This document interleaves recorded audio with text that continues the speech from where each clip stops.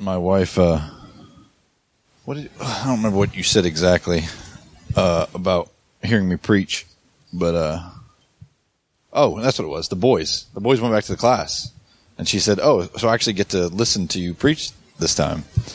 And I said, "Lower your expectations," and she said, "Don't worry." That was real encouraging. But in full transparency, Kevin said to me last week before he preached, "Man, this is the least prepared I've ever felt to preach." And I feel exactly the same way. And I don't know what it was like when you preached the first parable, David, but maybe we should call this the curse of the parables. 'Cause I don't feel ready this morning. So I say that to say this might be 25 minutes. It might be an hour and 25 minutes. I'm sorry. I don't know. But I do believe I've heard from the Lord, and I'm going to do my best to walk us through this parable, but also the context in which we find this parable. And my deep desire is that the Lord might use me this morning to illuminate the goodness of God and his call to the people of God, and that we might hear. So my heart is what David prayed, that I would not be a distraction and you wouldn't hear from Joshua, but that you hear from the Lord this morning, that you would receive it with gladness, and that by his Spirit we can put it to work.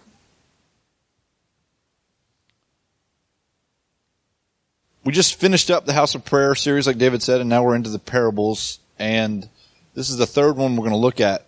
And I kind of want to do a little bit of work to back up and just kind of impress upon y'all the purpose of Jesus' parables when he teaches. So if you have a handout, there's some notes, and I invite you to flip that open and look at that. If you don't have a handout, they're on the back table. And if you don't have a copy of God's Word, we will supply you one. But we're going to be using both of those things this morning. So if anybody needs one of these, throw your hand up and we'll bring one to you. Turn, if you would, to Matthew 13. Look at verse 10. I'm going to read it to us. This was right after Jesus had taught the parable of the sower. The disciples came to him and said to him, "Why do you speak to them in parables?" Jesus answered them, "To you it has been given to know the secrets of the kingdom of heaven, but to them it has not been given.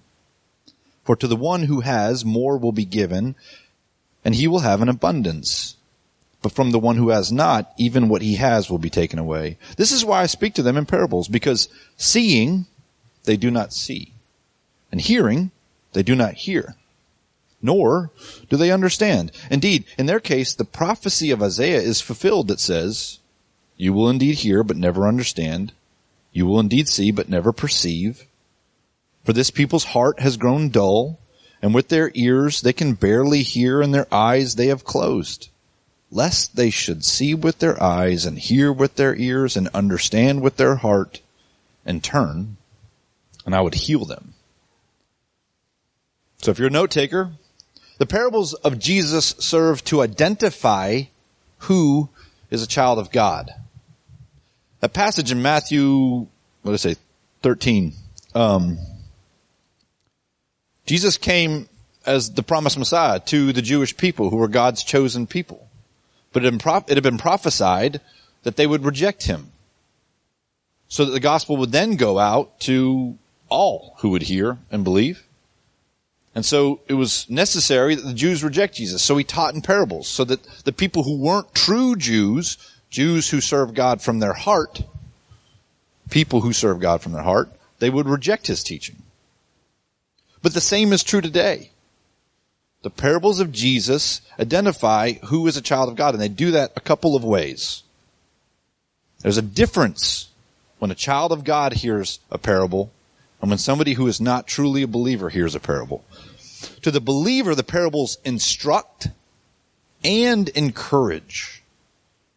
The Spirit of God reveals truth and meaning of the parable to his children. And when they hear that, it motivates them. Do you remember when John the Baptist, when he was still in embryonic form in his mother's womb, when she entered a room where Mary, who was pregnant with Jesus, was, John the Baptist, while he was still a forming infant, leapt in his mother's womb. By being in the presence of the Messiah, he jumped. Our hearts do the same thing when the Spirit of God dwells in us and we hear truth that is proclaimed about God, about Jesus. Our spirit goes, yes and amen. The Spirit enables the obedience of faith.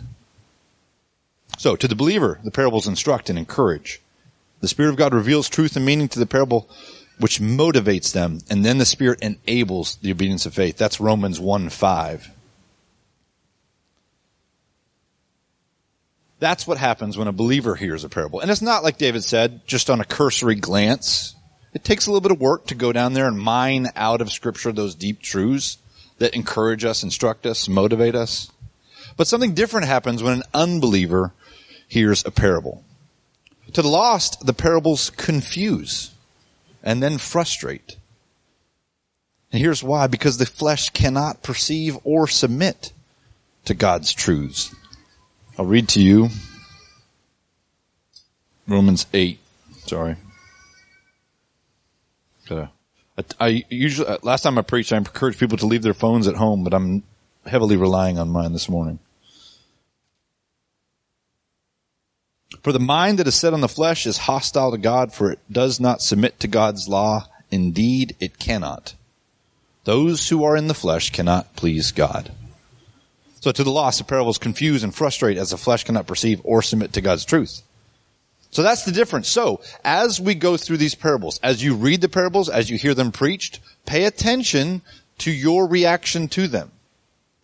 If everything just is right over your head and you're like, this doesn't make it clear, I don't understand how this applies to my life. Or, let's say you do understand what's being taught or preached and it actually discourages your heart. That may be evidence that you need to spend some time in your closet in prayer with God, wrestling for your soul. You need to consider, who do I believe Jesus is and what has he done for me? Because you may not be operating by faith in him. You may be acting according to the flesh. Whereas, if we go through these parables and you're encouraged and you're built up and you're strengthened, use that as fuel to go harder and pursue harder after Jesus, which is the purpose of, I believe, today's parable. All right, so Matthew 20. Let's flip there. David read us the parable. I'm going to give you just a layman's paraphrase of this parable, okay? So this guy has a vineyard. Let's just say it's time for harvest. And he needs to hire some people to bring the harvest in. So he goes out and he hires some people standing around looking for work. And he negotiates with them. There's a back and forth. And he says, all right, well, let's just adjust for inflation and put it in modern terms. All right, you're going to come work in my field. It's going to be a long day. I'll pay you a couple $100. Okay, sounds good. So the first batch of workers that he goes out and hires first thing in the morning agree to a couple $100. That's a day's wage for a laborer who's going to work 12 hours. Few hours later, 3 hours later, he goes into the marketplace again. He looks around, he finds some people. They're standing around. They haven't been hired. And he says, all right, what are you doing? You're just standing here. And they said, well, nobody's come and hired us. He said, well, I need some more work in my vineyard. You want to come work for me? And they say, sure. And he said, whatever's fair, that's what I'll pay you. So their option in that moment, like, they can continue standing all day there and make nothing, or they can go work. And so they say, whatever's fair, that's cool with us. He does that after 3 hours. The Jewish calendar or the daily timekeeping was 12 hours a night, 12 hours a day. So he does that at hours 3. He does it again at hours 6, and he does it again at hours 9. So the first people were working literally all day long, 12-hour day. Some get hired to work 9 hours. Some get hired to work for 6 hours. Some get hired to work for 3 hours. And those people are hired with the understanding that whatever's fair, that's when I'm going to get paid. And then, like, you look at the horizon, the sun's going to be down in about 30 minutes. So we got about an hour left of work. He goes out again and hires more people. And part of me was like, what a weird way I'm a business owner. What a weird way to accomplish your goals. But sometimes with agriculture, there's crops that are completely destroyed if there's going to be a frost coming. And so you're kind of like, you have no option but to scramble and do everything you can to get the harvest in. I'm just assuming that's kind of what the situation was. He went out in the morning and he hired some people. And as the day went on, maybe the temperature kept dropping. And towards the end of the day, he was like, oh no, if I don't get this harvest in, it's all going to be ruined. So maybe that's the motive for the vineyard master there. But then when the day is over, he gathers everybody and says, all right, let's square up. Let's pay you guys. But he starts with the people who got hired at 11th hour, just 1 hour of work, and he gives those people $200. And then the people who work 3 hours, he gives them $200. And the people who work 6 hours. And the guys who are out there working all day long are watching this and they're like, sweet, dude. Like 1 hour, $200. That means if I work 12, I'm going to make over a couple grand today. But they get up there and they get their $200 and they are frustrated. If I had known I could have just slept in and gone down to the market like this evening and still made $200, that would have been so much better. And they're frustrated. And they actually say something to the vineyard worker or the vineyard master. And his response is beautiful. I am doing you no wrong, he says in verse 13. Did you not agree to work for me for a denarius or a couple $100? Take what belongs to you and go. I choose to give to this last worker as I give to you. Am I not allowed to do what I want or what I choose with what belongs to me? Or do you begrudge my generosity? So my takeaway from that is that it does not take much to incite envy in the heart of man, even when he is treated fairly. It does not take much to incite envy in the heart of a man, even when he is treated fairly. Those dudes who worked for all day had agreed and negotiated at the beginning of the day to work for a day's wages, which was fair. The other people didn't even negotiate. They just said, whatever's fair, that's what you can pay us. So the vineyard master was really generous with those folks. But because he was generous with them, the people who had negotiated for their wage suddenly felt like, oh man, I should have negotiated different. And it makes them envious of those who work less than them, even though that's the very thing that they had agreed to. That exposes our hearts. And I don't know what situations you encounter with your work or your life or your family or your siblings, but it doesn't take much when something good happens to somebody else and we didn't have that same goodness or blessing for us to be jealous of and feel like somehow we've been gypped. But it's because we have a worldly mindset when we think like that. The reality is God rewards his workers. God does. He rewards his workers. But the measure and generosity of him doing so is seated firmly in his sovereignty. God's ways are higher than our ways. It doesn't always make sense to us why he does the things he does, but he does reward his workers. He promises that he will do that. But it's up to him how that looks like, what form it takes, what he asks of us or asks us to endure. If you remember, there's this interchange with the disciples where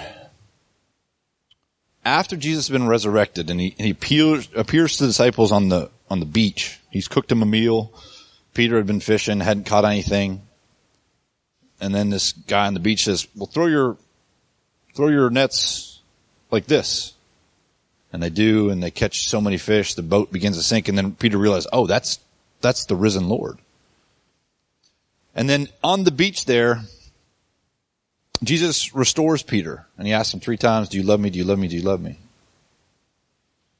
And then he tells him, he foreshadows by what means Peter will die, that he'll be led away, likely to be martyred.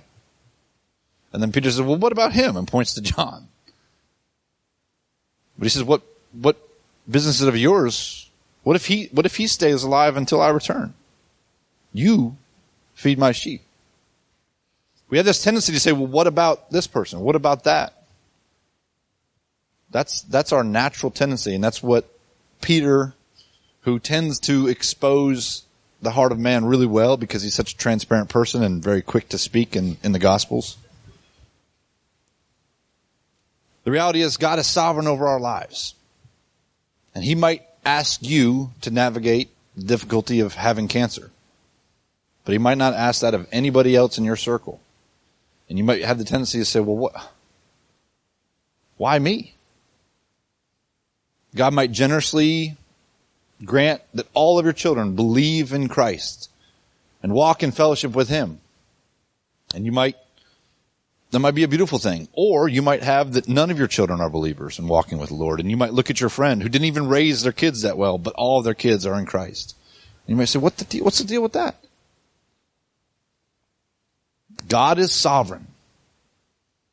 And sometimes there are bitter pills we have to swallow with that reality. But the truth is he does reward his workers, and putting our faith in him is not an ill-founded thing to do.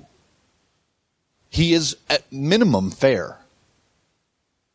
And when it doesn't seem like he's fair, the reality is he has things that he's doing and there's things that he's accomplishing, even in the difficult things that happen in our lives. God rewards his workers. The measure and generosity of him doing so is seated firmly in his sovereignty. But here's what the people of God are called to no matter what. We are called to excellence. Look, if you would, in Luke 12. I got to open my notes again.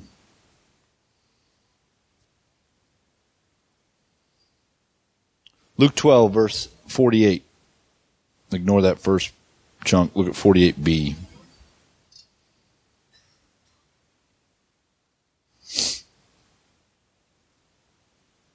Everyone to whom much was given, of him much will be required. And from him to whom they entrusted much, they will demand the more. As the people of God, we look to a Jesus who is the Son of God, who was sent to obey perfectly. And then for him to obey perfectly, that also meant that he had to lay his life down and be crucified in the most brutal manner of execution, so as to take on the punishment of sin of all who would believe in him. We have been given much. We have been given the Son of God, a gift and a ransom for us. And because that is what we have been given, much is required of those who would take up the name of Jesus and follow him.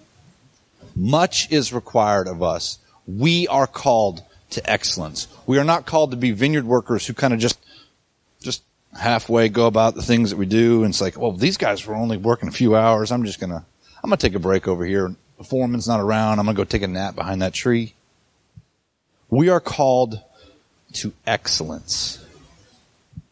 But I know in my own life, in my own heart, there is this tendency, there's this pervasive thing to confuse excellence and righteousness. We must not confuse excellence for righteousness. Jesus alone is righteous. Jesus alone is righteous. He perfectly obeyed all of the commands of God. He fulfilled all of the prophecies spoken about him. Jesus alone was able to deny himself perfectly, to be tempted by the devil himself, but stand fast and firm and never waver, but to trust in his Father completely, obey every commandment, fulfill every prophecy, do all the things he was supposed to do, and perfectly establish what it looks like to obey God's law. Jesus was perfect. And then he laid his life down, a sacrifice for sin. And it says that he was proved to be the Son of God because he was raised from the dead. Because when a perfect person endures punishment for sin, death cannot hold him. So Jesus rose from the dead, proved to be the Son of God. He alone is righteous. There's this Psalm 24, that talks about who is worthy to ascend the hill of the Lord and stand in the holy place. And then there's this experience, I think, with Isaiah, where he gets caught up into heaven, and the question is asked, who is worthy to open this scroll? And the answer in both cases is the Lord of hosts. He's the only one worthy, and that is Jesus. He alone is righteous. And the beauty of the gospel is that we can experience righteousness in him through faith. The crazy mystery of the gospel is that by looking to Jesus and seeing his life and obedience and his sacrifice on the cross and saying, well, he has told me that if I trust in him, he will take away my sin and he will make me right with him and he will let me partake in that righteousness. I believe in that, and that's what I'm gonna long for and hope in, for this feeling in my soul that something isn't right between me and God. I'm gonna trust that Jesus is who he said he was and did what he said he did, and that he will infer that on my behalf. That makes you right with God. That's called justification. Looking to Jesus, you are saved. Believing in him, it doesn't matter what you've done in your life, God will wash it away. It says he'll take your sin and remove it as far as the east is from the west, which means it's an infinite amount. That's how far away God will take your sin. As he looks at you, he won't see you in your screw-ups. He won't see you in your half-heartedness. He'll see his son in you. That is righteousness. And that alone is achieved by looking to Jesus and trusting in him, believing in him, believing the gospel, participating in the unity of the triune Godhead by just believing in Jesus. It sounds absurd, and it is. The same way when the Israelites were dying because venomous snakes were biting them and they were dying in the wilderness, God told Moses, make this bronze serpent and stick it on a stick and then hold it up. And any of the Israelites who've been bitten by venomous snakes, if they just look at that, they won't die from the venom. They'll be fine. That is nonsense. I love survival stuff and spending time in the woods and doing that. You will not find make a bronze serpent and look at it as a thing to do if you ever get bit by a rattlesnake. That's not what the survival guides say. That's absurd. But the gospel's absurd. God entered into his own creation and then subjected himself to all the difficulties in his creation that have been caused by sin. And then he bids anybody who would come to come and be perfect by believing in him. And that is righteousness. But we have this tendency to confuse excellence with righteousness. Sometimes in my heart, I think that I got to do these things so that I can be right with God. But the reality is the only thing that makes me right with God is Jesus and looking to him. And maybe I've done that 1,000 times. And maybe I've screwed up 1,000 times. And I have. But the calling of the scriptures is to do it again. Look to Jesus. Look to Jesus. Run to him. Flee to Christ. Rest in his completed work. Don't think that I need to strive in order to achieve some sort of right relationship with God. That's not how it works. He's done everything, and all he says is just come sit at my feet. Bring your concerns and your filth to me. You get it? But the people of God are called to excellence. Jesus alone is righteous, and through faith in him we can experience righteousness, but we are called to excellence. Let me tell you what that looks like.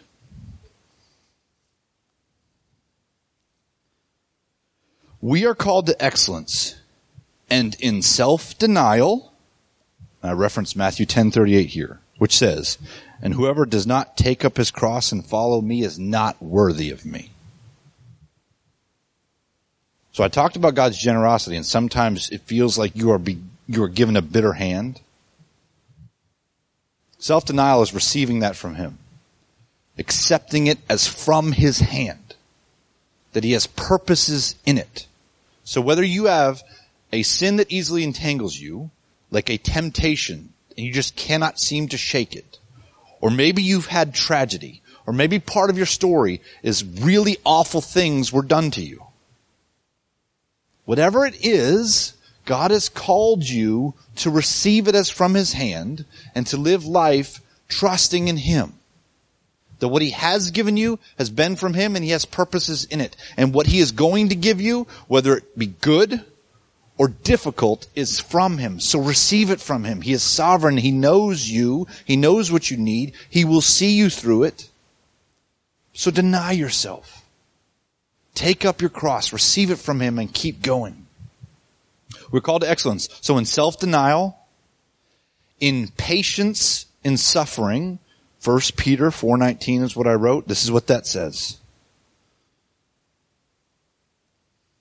Therefore, let those who suffer according to God's will entrust their souls to a faithful Creator while doing what? While doing good.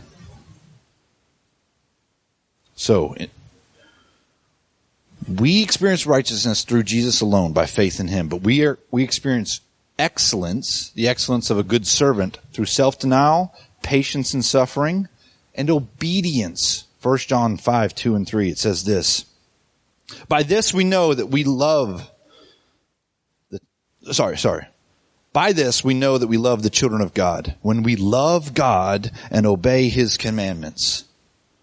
For this is the love of God, that we keep his commandments, and his commandments are not burdensome.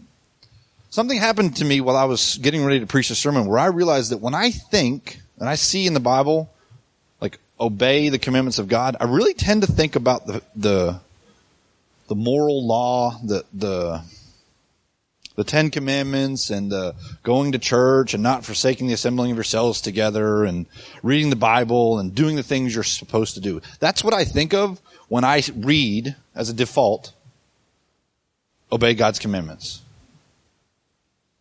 I think that's dumb. I think the most helpful thing to think about when you see keep the commandments is to love God and to love others the way Jesus loved you. And he even says all of the law and prophets is summed up in those two things. Love God and love your neighbor as yourself. But Jesus, when he washed his disciples' feet right before he was going to be crucified, right after the Last Supper, he said, a new commandment I give to you, that you love one another the way I have loved you. So a challenge to you, when you see the word commandments, just think about those two things, loving God and loving other people to the degree that Jesus has loved you. Let that be the first thing you think of when you see God keep commandments. So now that I've said that, let me reread this 1 John passage. By this we know that we love the children of God, when we love God and obey his commandments. For this is the love of God, that we keep his commandments, and his commandments are not burdensome. We are called to excellence through self-denial, patience in suffering, obedience, and Titus 2:14, devoting ourselves to good works. Jesus gave himself for us to redeem us from all lawlessness and to purify for himself a people for his own possession who are zealous for good works.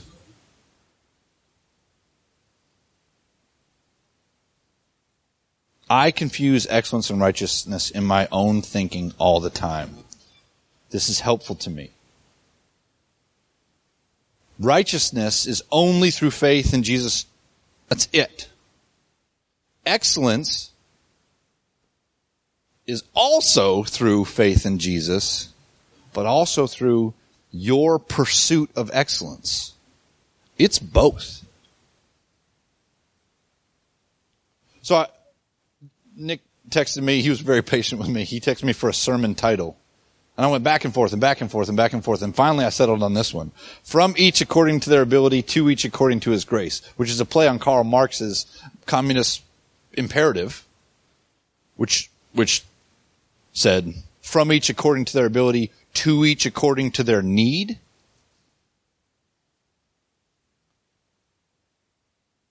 Matthew 20 is not a parable advocating for socialism, even though that's what it sounds like. That's not what it is.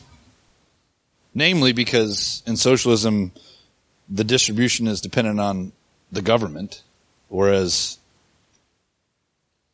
this is the calling that we have as believers, is to share and give according to God's grace, according to his provision, according to his Spirit moving in you and telling you what to do, not an outside government agency telling you what to do. But I settled on that title because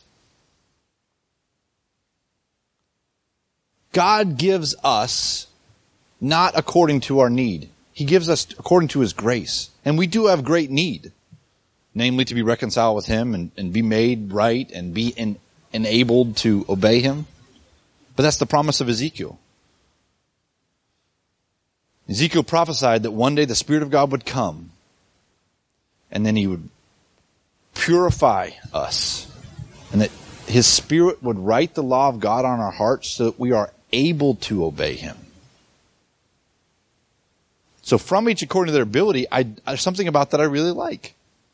I think that everybody here who trusts in Jesus, God is calling you to serve him as much as you possibly can according to your ability.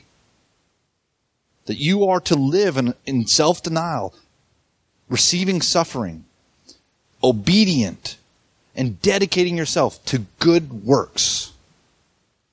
That's what he's calling you to. He's calling each one of you to live out the gospel according to your ability. Now, we know in Romans it says, if by the Spirit you put to death the deeds of the body, you will live. So none of this do we do on our own strength. But it does require our intention, our commitment, our drive, our pushing, our not giving up. But all of this is because we have been given much according to God's grace. So we're called to excellence, which we live out by trying really hard, pushing, enduring, committing. And if it's in the flesh, it's useless. But if it's by the Spirit, I believe we become beautiful workers in God's vineyard who are exceedingly productive. So we need to rest in Jesus' completed work regarding righteousness, but we need to work harder to deny ourselves and serve other people regarding what he is calling us to in him, but all of that is still by his grace, by the Spirit enabling us to do it. So here's a little quote, and I feel like this might be helpful to bring this home. John Bloom said, "We tend to have an upside-down definition of greatness." Let's just trade that for excellence. The measure of our superiority to others instead of our love to them. Our meritocracies have a powerful tendency to appeal to the sinful, selfish, self-exalting part of us. So meritocracy is a system where those who are able to do a lot and achieve a lot or accomplish a lot rise to the top. So think about the Olympics. The fastest runner in the world is the one who wins the gold medal because he has this incredible ability. It not only does he have incredible ability, but usually the people who are in the Olympics are the people who have an incredible natural ability, but also an insane work ethic. So the fastest marathon run in the world can run a marathon in under 2 hours, which means he can run it over 13 miles an hour for 2 hours. Probably nobody in this room can run 13 miles an hour more than 10 seconds. That's not an exaggeration. He can do it for 2 hours. He has an insane natural ability, but also he's been running his entire life, and he's the best in the world. We think about greatness naturally like that. That's what a meritocracy is. You're the best, you work the hardest, you rise to the top. In God's kingdom, he flips everything upside down. And those who are great in God's kingdom are those who, not by their ability, do really, really awesome things for God. But those who love others and love God are the ones who are the greatest. That's what he told the disciples. So I've said all of this, right? Matthew 20. Now let me take us, if you will let me, and look at the whole context of these few chapters in Matthew 20. Jesus teaches this parable immediately after the rich young man comes and says, what must I do to be saved? And Jesus says, obey the commandments. He says, well, I've done all. Well, what commandments? And Jesus tells him a few, and he says, well, I've done all those. And Jesus says, well, one thing you lack. Go sell everything you have, give it to the poor, and then come follow me. And the rich young man went away really discouraged because he owned a lot of stuff. I think that interaction was to show that one of the commandments was to summarize, love your neighbor as yourself. He was not willing to obey that commandment. He wasn't. Because when Jesus told him to go sell it all, he became discouraged. Remember I said the parables serve to identify the people of God? That showed a heart that valued things more than people. So he went away discouraged because that teaching was tough teaching. Then Peter observes this interaction. He's like, the rich man goes away, and then Peter's like, hey, Jesus, we left everything to follow you. What are we going to get out of that? And Jesus says, look, man, everybody who does that, who leaves father, mother, house, possessions, they're going to receive 100-fold back. Which is, so Peter's like, all right, that's sweet, man. I'm going to get a lot out of this. And then he says, but many who are first will be last, but the last will be first. So he sticks that in there and then immediately teaches this passage, this parable about the vineyard workers. So that's the immediate preceding context. Then what happens after he teaches on the parable is James and John's mother goes to Jesus. And she says, hey, since my two sons have left everything to follow you, and you've said that the disciples who did that are going to sit on thrones and judge the 12 tribes of Israel, how about James and John, my two sons, sit on your left and right? So even like being told about the reward of God, there's that envy that comes in, and it's like, cool, we get to sit on thrones. Well, can I sit on the best thrones? Right? But he asks this question. Are you able to drink the cup that I'm going to drink? And in ignorance they respond, we are able. That's what James and John say. And he says, you will drink my cup. But to sit at my right and my left is not mine to grant. It's for those whom has been prepared by the Father. And when the 10 heard it, they were indignant at the two brothers. But Jesus called to them and said, you know that the rulers of the Gentiles lord it over them, and their great ones exercise authority over them. That's the worldly system of meritocracy. That's what worldly greatness looks like. That's what excellence according to the world looks like. It shall not be so among you. But whoever would be great among you must be your servant. And whoever would be first among you must be your slave. Even as the Son of Man came not to be served, but to serve, and to give his life as a ransom for many. That's what excellence looks like in the kingdom of God. And so when I said that we need to strive and work hard to be excellent servants of God, that's what that looks like. Self-denial and considering others more important than ourselves. Excellence in God's kingdom isn't achieving greatness and building a big company and making millions of dollars. It's loving people more than you love yourself. It's putting people's desires above your needs. That's what excellence looks like, becoming a servant of all.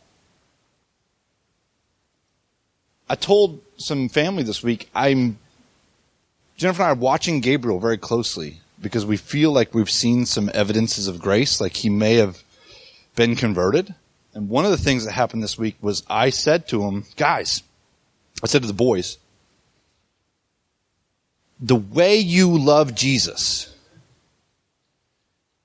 is by taking care of your brothers and caring more about what they want than what you want. That's what loving God is for you guys in this stage of your life. And then later that night or the next day, I said, Gabriel, you and Jake can go play Nintendo. You get to play first.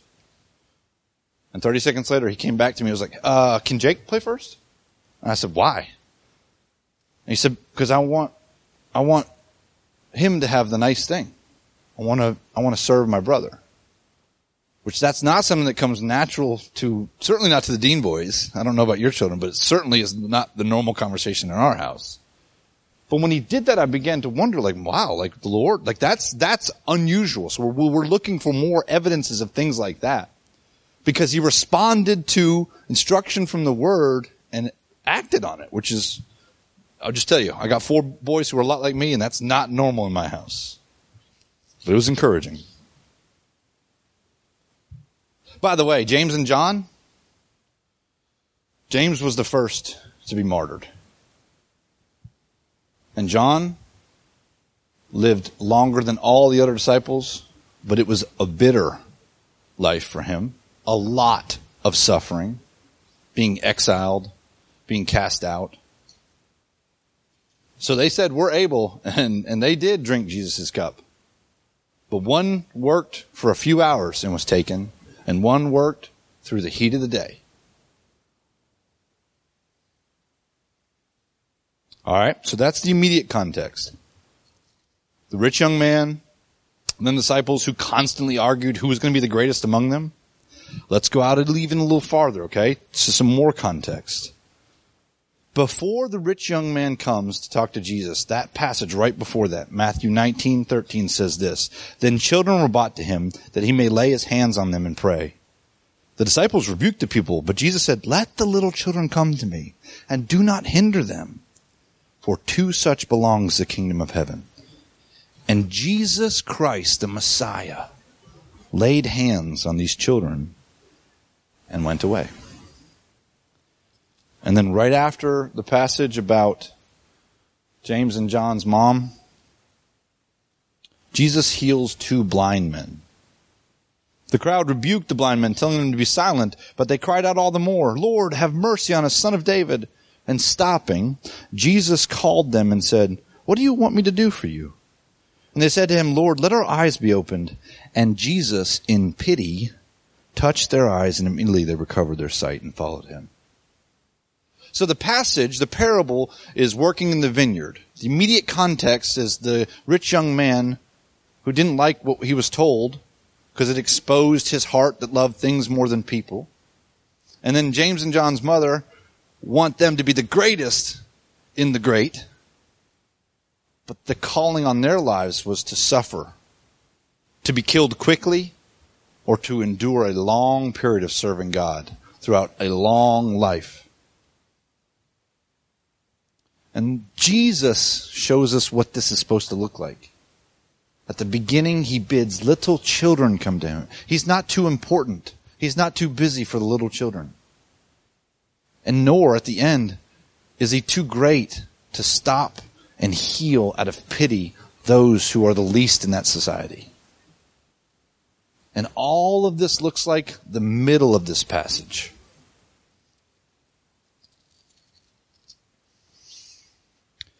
Right after the parable of the vineyard, it says this. "And as Jesus was going up to Jerusalem," verse 17, "he took the 12 disciples aside, and on the way he said to them, 'See, we are going up to Jerusalem, and the Son of Man will be delivered over to the chief priests and the scribes, and they will condemn him to death, and deliver him over to the Gentiles to be mocked and flogged and crucified, and he will be raised on the 3rd day.'" Look at your handout. Look at that first passage on the front that we started our service with.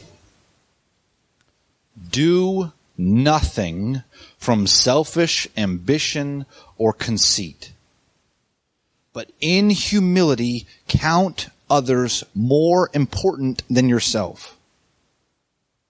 I love that Kevin left out the word "only" because it's not in the original manuscript. "Let each of you not look only to his own interest." That's not what it says. It says, "Let each of you look not to his own interests, but to the interests of others." That word "only" and "also" are not in the originals. "Let each of you look not only to his own interests, but to the interests of others. Have this mind among yourselves, which is yours in Christ Jesus, who, though he was in the form of God, did not count equality with God a thing to be grasped." Think about James and John's mother's request. In some of the other Gospels, it says that James and John came and asked. It probably was all three of them approached Jesus individually. They considered, well, maybe I won't be just like Jesus, but I'll be right there on his right and on his left. That's not how Jesus thought. He did not consider equality with God a thing to be grasped or held onto, but instead he emptied himself by taking the form of a servant.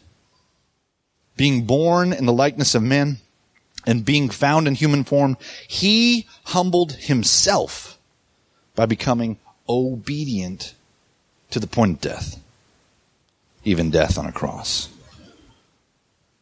And what is the reward of that? Therefore God has highly exalted him and bestowed on him the name that is above every name, so that at the name of Jesus every knee should bow in heaven, on earth, and under the earth, and every tongue confess that Jesus Christ is Lord, to the glory of the Father.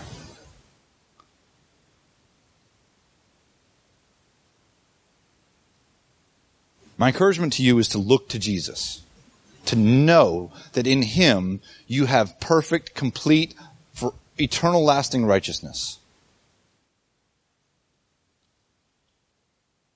And then my encouragement to you is deny yourself. Receive the suffering God places in your life as directly from him. Devote yourself to prayer and to good works. Make your life's work serving the people around you. Exhaust yourself in doing good to others. Look for ways that you can sacrifice for somebody else. Give up things that you don't need.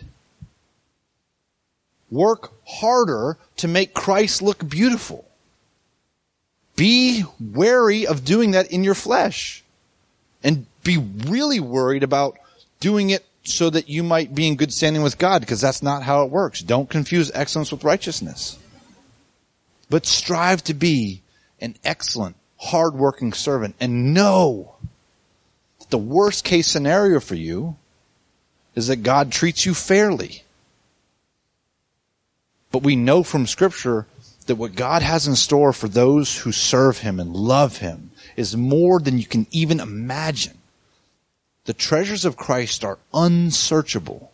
And I believe one of the reasons that eternal life is eternal is that it takes that long to explore all the facets of God's goodness, his character, his bigness, his wonderfulness.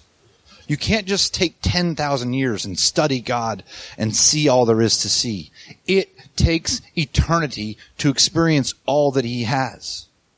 And that's what's in store for those who trust in him and continue on the path that is narrow and difficult at times and lonely, but it's good. And he rewards his workers, and he rewards them more than you can imagine.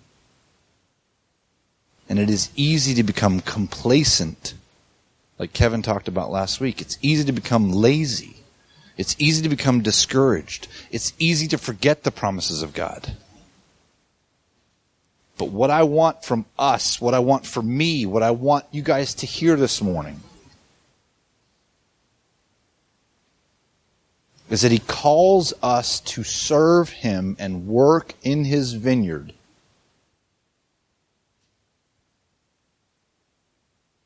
and lay down our lives doing so.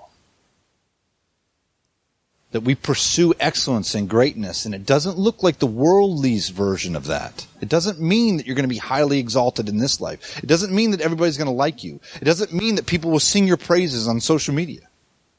It might mean the opposite of all those things. But at the right time, God will glorify you. And the craziest mystery of the gospel and the promises for the believers is that one day we will partake in the union and the love between God the Son and God the Father. And he who is perfect, who knew no sin, will share his glory with his servants. And I don't have a clue how awesome that is. And I could spend 20 hours trying to describe it to you, and I wouldn't even come close. So worship team, come on up. And I will close my sermon in prayer, asking him to stir our affections and to cause us to recommit ourselves to serving him. And in a minute, we'll have prayer partners. And if the Lord has been tugging on your heart, calling you to believe in him, to trust in him for righteousness, come talk and pray about that. And if as I've been talking and as you've read the word and as you've looked at the handout and as you've filled these things out, if you get a sense that, you know what? We've been saving for that vacation, but I wonder if we're supposed to take that money and give it to that person who has that need. Come wrestle with that with the Lord in prayer and listen to what he will tell you to do. We are called to serve him, and we do that by serving other people. So wrestle and respond to that message over the next few minutes. Listening to what he will tell you to do and then committing yourself to do it. Father God, thank you for your word.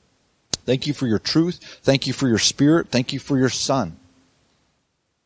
We look to you for our righteousness. You are the author and the perfecter of our faith. And we trust there's nobody who can come be reconciled to you except through the blood and the work of Jesus. We also know that we, as long as we call this place our home, we struggle with this flesh. Paul said in Romans that he finds this law at work in his members, that even though his spirit has been redeemed and he desires to do what is good, his flesh is right there, hindering that process. That is an active struggle we all have until the day that you come and make us like you and take away the corruptible and give us incorruptibility. That you take away the mortal and give us immortality. We will struggle with that. But I pray, Lord, that this morning we've heard from you. We have hearts that are steadfast in committing to spend the rest of our days working in your vineyard, serving others, considering others more important than ourselves, of denying ourselves. Help us to commit to enduring all things. Help us, Lord, to be devoted to both prayer and to good works, so that when we arrive at your kingdom, we know that we have exhausted ourselves doing the work that you have called us to do. That is why you have redeemed us, by faith and not by works. You've redeemed us for the purpose of walking in good works, that we might glorify you in our lives. Teach us, instruct us, and I pray, Lord, that your Spirit would enable us to walk these things out today and this week, and may we grow in them and encourage one another, and all the more as we see the day approaching. In Jesus' name.